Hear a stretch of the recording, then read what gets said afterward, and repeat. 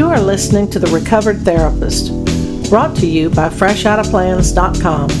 I'm Jeannie Griffin, and I'll be your host. Instead of focusing on labels, diagnoses, and psychobabble, we keep things honest, simple, and hopeful so that you can grow personally and spiritually. Thank you for joining me.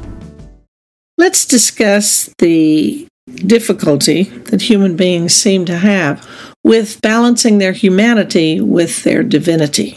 First of all, most of us don't know that we have part of us that is divine and part of us that is just human. I guess we'll figure that out as we get older. So let's take animals first. When is the last time you ever saw a cow make a piece of furniture? Or as I explained to my little 9-year-old grandson, who is already a computer wizard, and he was showing me the holograms he had created on YouTube, I looked at him and said, could a cat or a dog have created this hologram on YouTube? And he looked at me like I had 3 heads, and he said, well, no. And I said, that's because we humans have something different. And I had captured his and his brother's attention.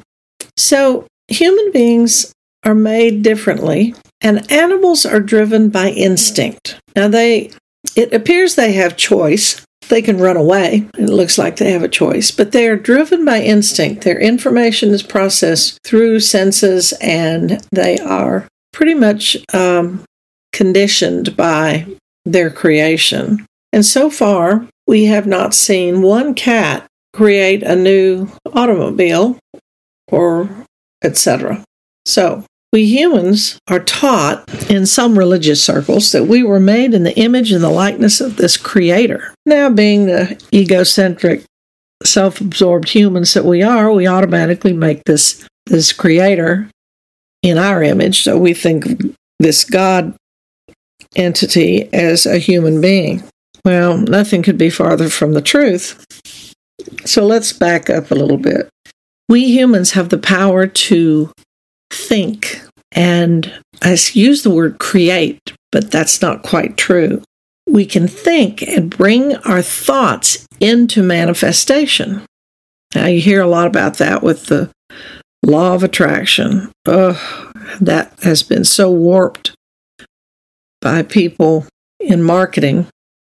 If you think hard enough, then you'll be able to create a Porsche sitting in your front yard. But let's not get into that. Everything, look around the room you're in right now. Every single thing in that room, except the dog and the cat, the goldfish, has been in someone's mind first, before it became a thing in the room. I'm looking at books. Those came out of mind, human mind. Now, I'm looking at these paintings. They came out of human mind. This chair I'm sitting in, someone had to think it up first and say, oh, I'd like this to be a chair of this color and this kind of fabric, and let me draw what the arms should look like and the legs should look like. And then eventually it gets made rather than created, because human beings are still limited. We can't walk out and create a tree or create a river or create a sunset. There's still something greater than we are that can create those things.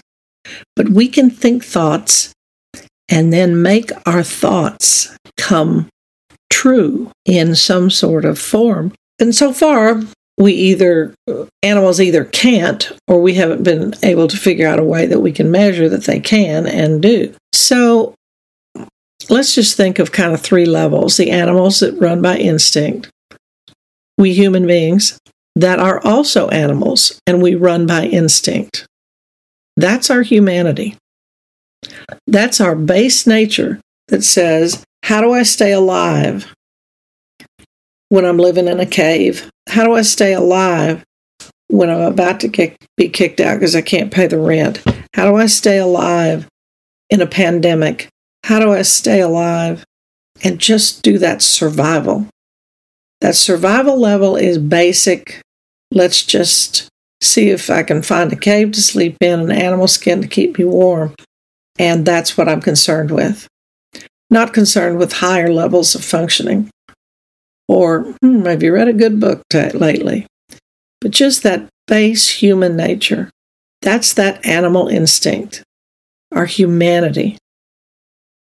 And yet here's this other part, that when we have time and energy, we can think and think as long and hard and deep and wide as possible. And out of that part of us, that's the part that's made like the Creator. That's that part that we can hardly put into words, but that's the part that gets connected to the divine, to the greater, and telepathically can communicate with it. And we get a bright idea. We think the world is round and not flat, and so we assemble some ships and some people and sail around to see if we will in fact fall off the edge. Or do we just continue to go round and round? And why is that? Well, Sir Isaac Newton said, well, the reason we go round and round on the planet is because we're stuck here with gravity. No one had thought about that. Can you imagine walking down the street and running into somebody that has a big cardboard box all cut out and say, I'm going to make a television. There are going to be ways that we can look and see people inside this little box. And other people say, oh, you're crazy. But if the mind can think it up, and then somebody had to say, hey, let's go land on the moon. We can do that. Let's go to Mars. Let's create a concerto. Let's think unlimitedly. And that's the part of us that is connected to the Creator. And it's really setting things aside inside of us, setting our humanity aside and our own selfish pursuits in order to align that humanity with something greater and allow it to come through us into manifestation. So next time you're facing a choice, ask yourself, will whatever I decide draw me closer to my humanity or closer to that part of me which is connected to the divine? A lot of people believe in duality, that there's positive and negative and, a God and the devil, goodness and evil. But mankind, apart from recognize the divinity inside, can do some pretty awful things to each other. So am I acting out of my divinity or am I acting out of my humanity? That's because we've been given the free will to choose. See, the animals can't. They just follow their instinct. We've been given the choice. Follow your instinct or choose higher. Choose higher. What's your choice to be? Thank you for listening to The Recovered Therapist, where we keep topics honest, simple, and hopeful. I love you. There's not a damn thing you can do about it. Until next time.